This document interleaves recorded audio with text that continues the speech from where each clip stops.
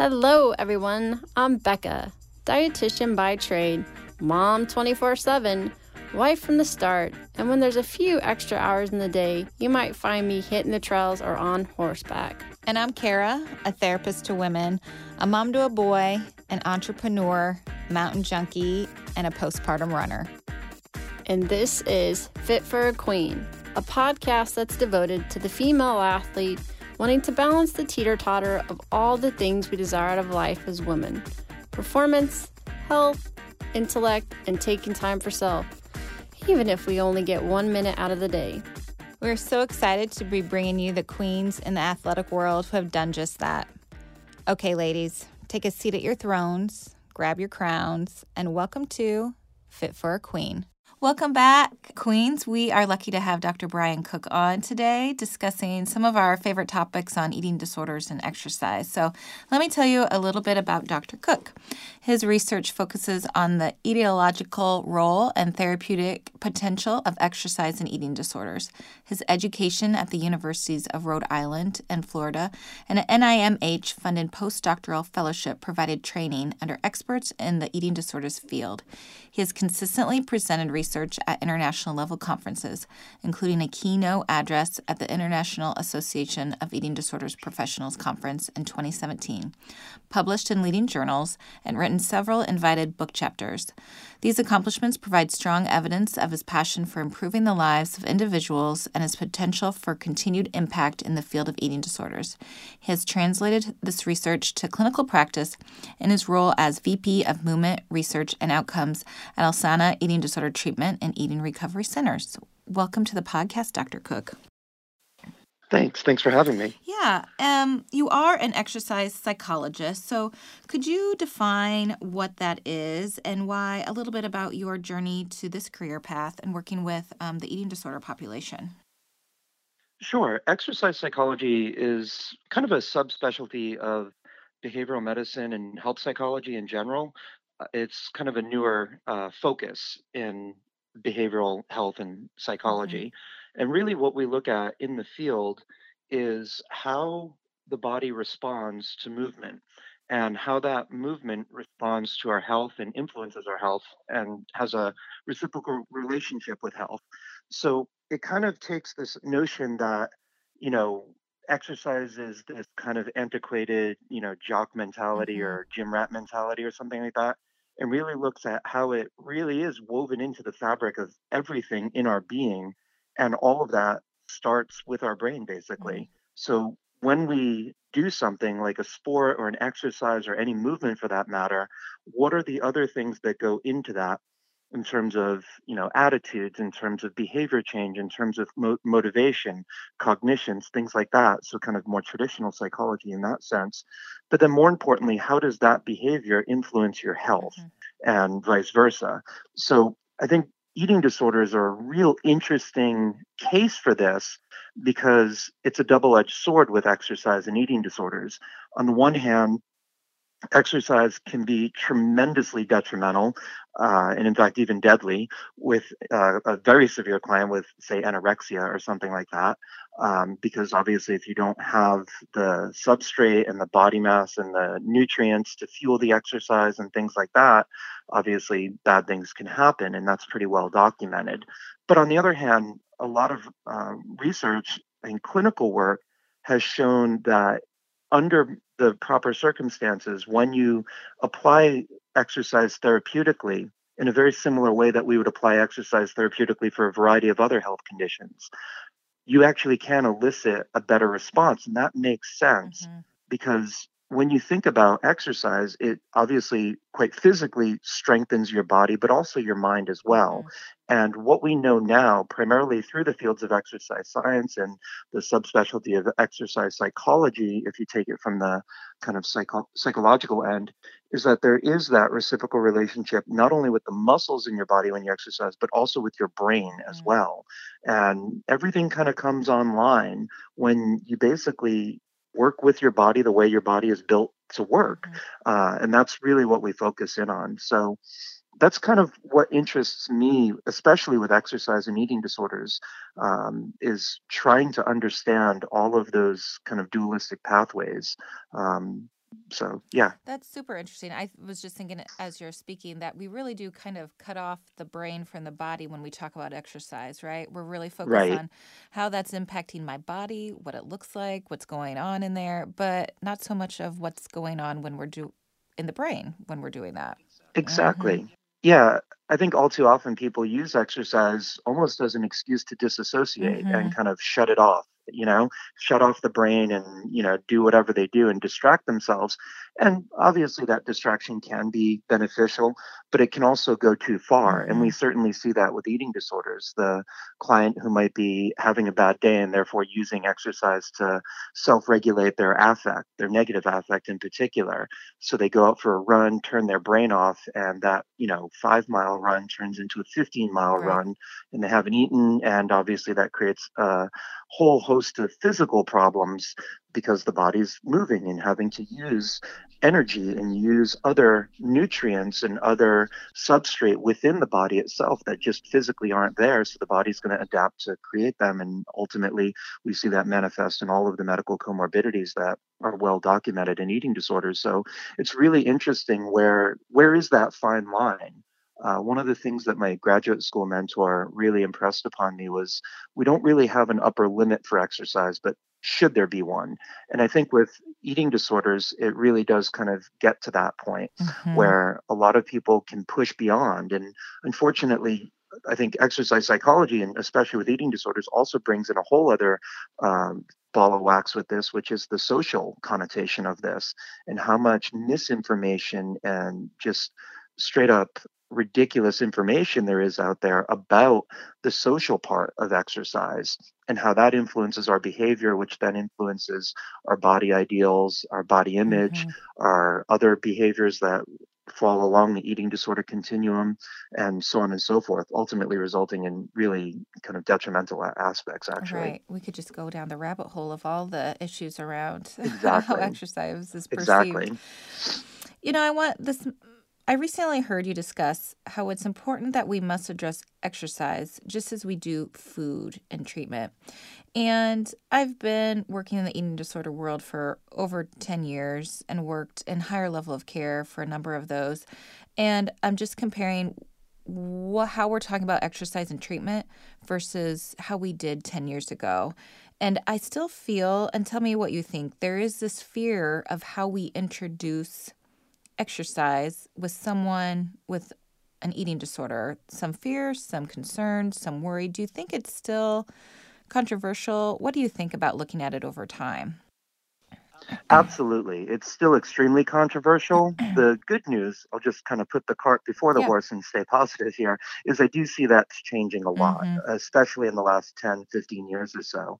So we are making inroads towards kind of a more client centered or patient centered approach because, quite frankly, even if we tell a client not to exercise and we restrict them from moving, as soon as they're not with us, they're going to go out and do it Sure. anyway. So I think rather what we have is a professional and ethical obligation as a field to help basically discern and distill all of the issues that go around that exercise because behavior doesn't just pop up. It doesn't just happen. There's reasons for it. There's antecedents for it. So we have to address those things. And the other aspect of it, and kind of to your point of why I've said that in various talks that I've given, that we can't just continue to stay on that path, is when you think about it, our bodies are built to move. We have to move, whether that's walking to work, walking to school, just running errands and things like that. Our body is moving. And what I noticed, especially 20 years ago, 15 years ago, even, is a lot in the eating disorder literature would pick and choose what movement is required of day to day life versus what is compulsive. And it didn't really seem to match up. There weren't clear guidelines about that. So I think what's changed a lot in that time, especially in the last 15 or so years, is that as a field, we've gotten much better at defining, more importantly, the quality of the exercise, not necessarily the quantity Mm-hmm. of the exercise. And when we start looking at exercise through that quality lens, what we end up seeing is that in individuals with eating disorders, it really is more about the compulsive quality as opposed to the excessive quantity of exercise.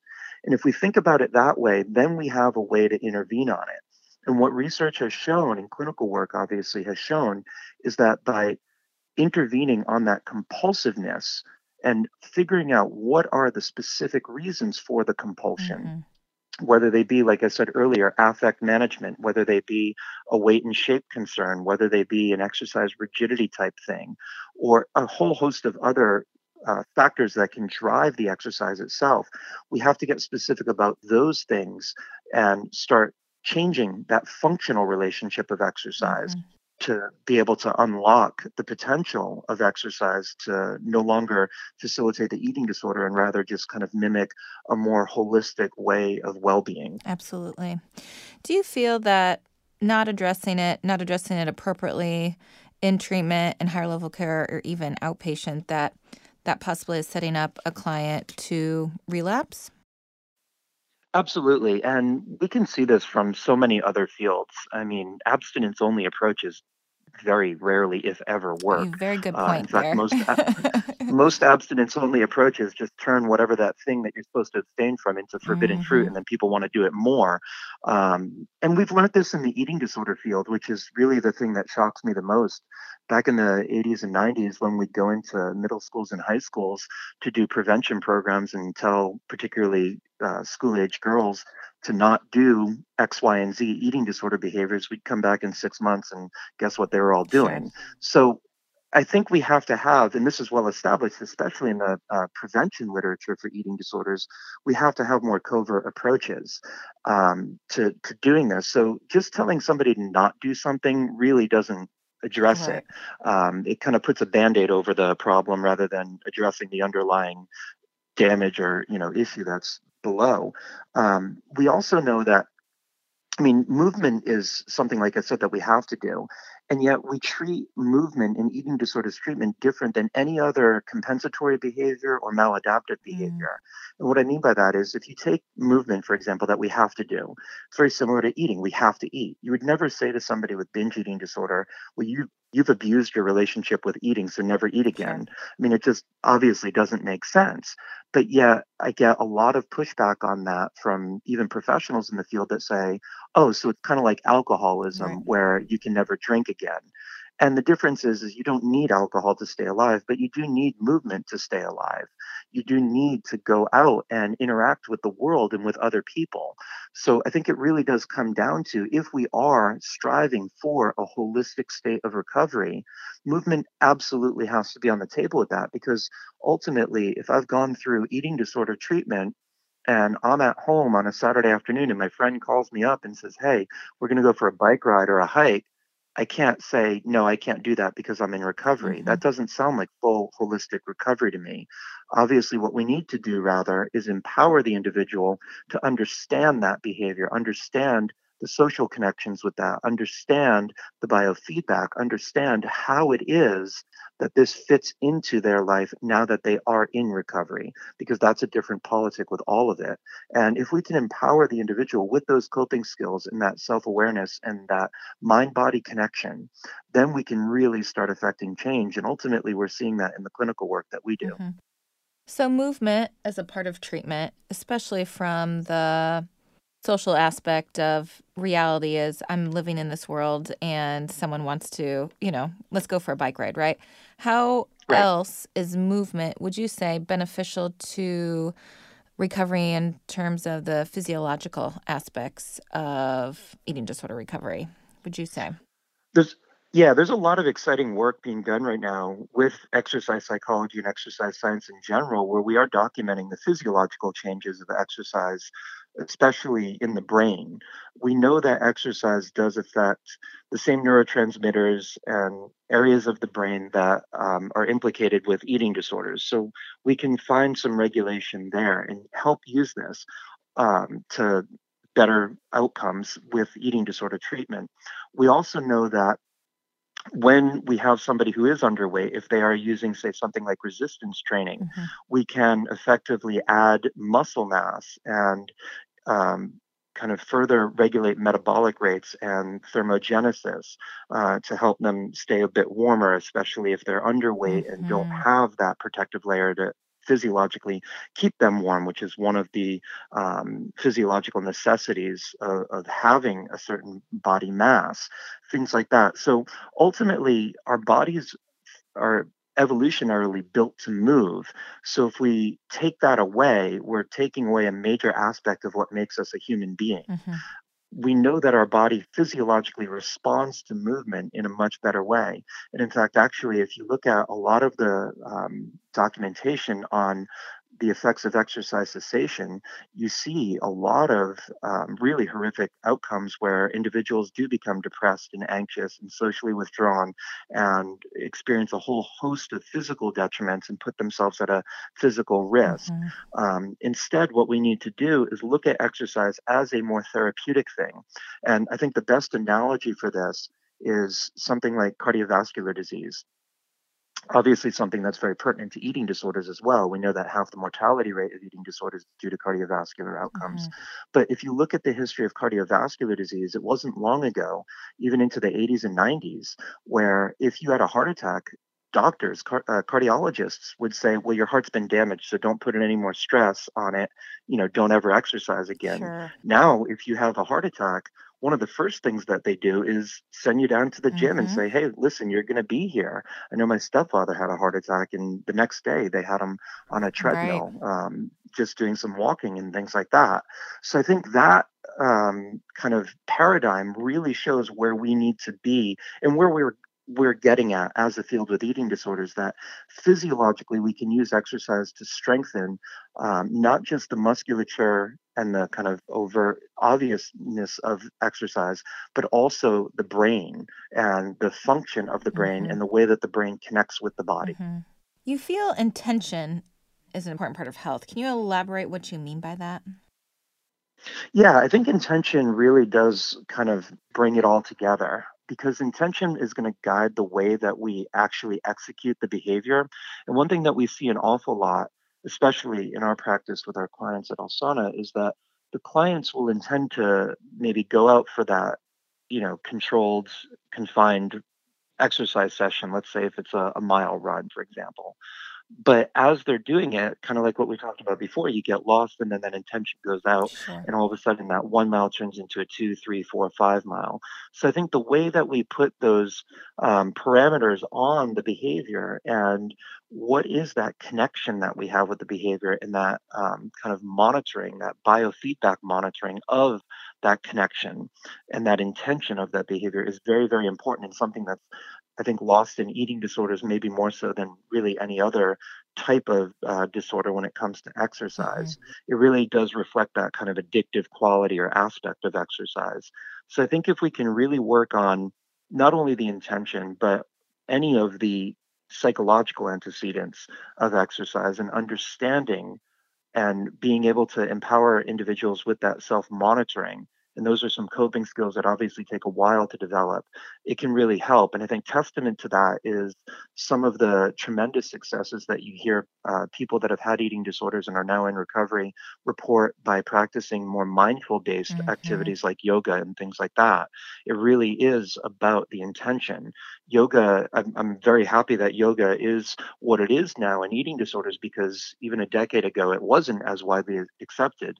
But if you really kind of think about yoga and what is the actual thing about yoga that works, it is the intention, the mindfulness, the gratitude, the self-awareness, the mind-body connection, even the social aspects and the social support if you have a good practice that you're participating in.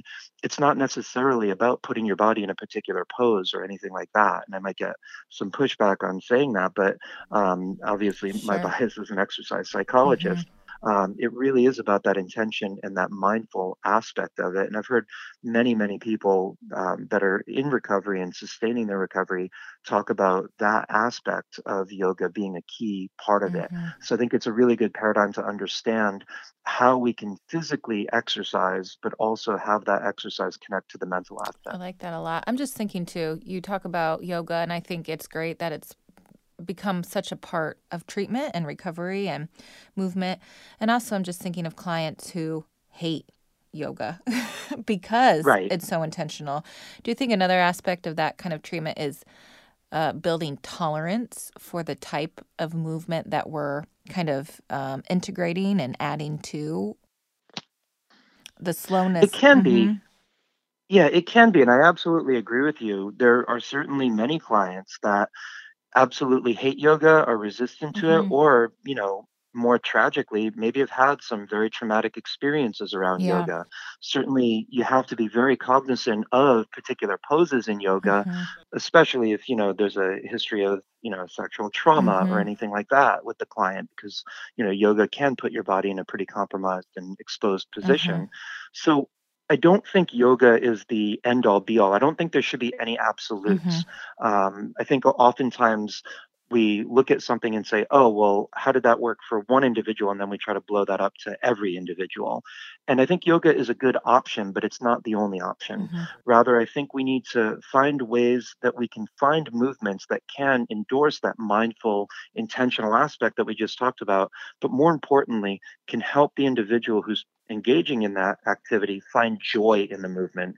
And that's something that's also lost when we look at exercise in an active phase of an eating disorder, is that people will do these tremendous amounts of physical activity, of exercise, of exertion, and not at all enjoy it or like it. And they continue to do the same thing over and over just because they have to, or they must, or they should.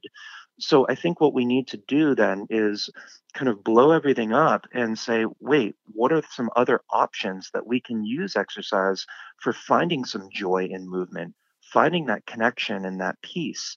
And if we can do that, maybe it is yoga, maybe it's something else. Maybe it's, just going out for a hike and noticing nature. Maybe it's going for a bike ride with a friend. Maybe it's doing something by yourself to kind of have your own alone time, or whatever the case may be, but it will be very individualized to each person. Dr. Cook, this is all such great information. I appreciate the conversation around, again, exercise, eating disorders, and what that looks like in terms of treatment and recovery. So I do like to end every interview with discussing with you how you feel. How do you complete the FIT philosophy? So creating balance in your life in terms of performance, health, intellect, and taking time for self. So amongst your busy work and research, how do you kind of find all the balance personally? Yeah, that's a good question. I think that's something that a lot of people struggle with, and it's easy to kind of fall down rabbit holes and focus too much in one area than in the other. I know for me, my fiance is a great area of support to help with this, and reminding me, hey, you know what, go outside, go play golf, or go for a run, or do something like that. But for me, I try to find ways that I can connect, particularly outside. I'm not a big person for going to like the gym or something like that. That's just my own personal thing. I'd rather be outside kind of connecting with nature and with other people and things like that. So I try to make time, especially when we have nice weather, to be outside and go for a hike or go surf or play golf or something like that. So for me, it's really an excuse or an opportunity to really connect with nature and kind of be out in that kind of real world experience. And I find that to be a very nice way to recharge the batteries and keep things balanced, but not kind of overdo it. I totally get it. Spending some time. Well, today in Kansas City, there's some snow. So hiking around in the beautiful weather. I love that as well. Dr. Cook, thanks so much for being on and this great conversation. I really appreciate it. And thank you for the work that you're doing in this field. Yeah, thank you for having me. This was great. Yeah, have a great day. Thanks again. You too. Thanks. Bye. Bye, Queens. Today's episode is brought to you by yours truly. I'm excited to announce the releasing of my book, Finding Your Sweet Spot in Sport, Avoiding Relative Energy Deficit in Sport, also known as RED-S, by optimizing your energy balance. Be sure to follow me on social media or go to my website, www.beccamccombel.com, to find out when the release date is set and when it'll be on Amazon. Bye, Queens. For additional information on today's topic and guests, follow us on Facebook, Twitter, and Instagram at Fit for a Queen. And Hashtag Fit for a Queen. Don't forget to rate us on iTunes. We can't wait for you to join us next time on Fit for a Queen. Bye, Queens.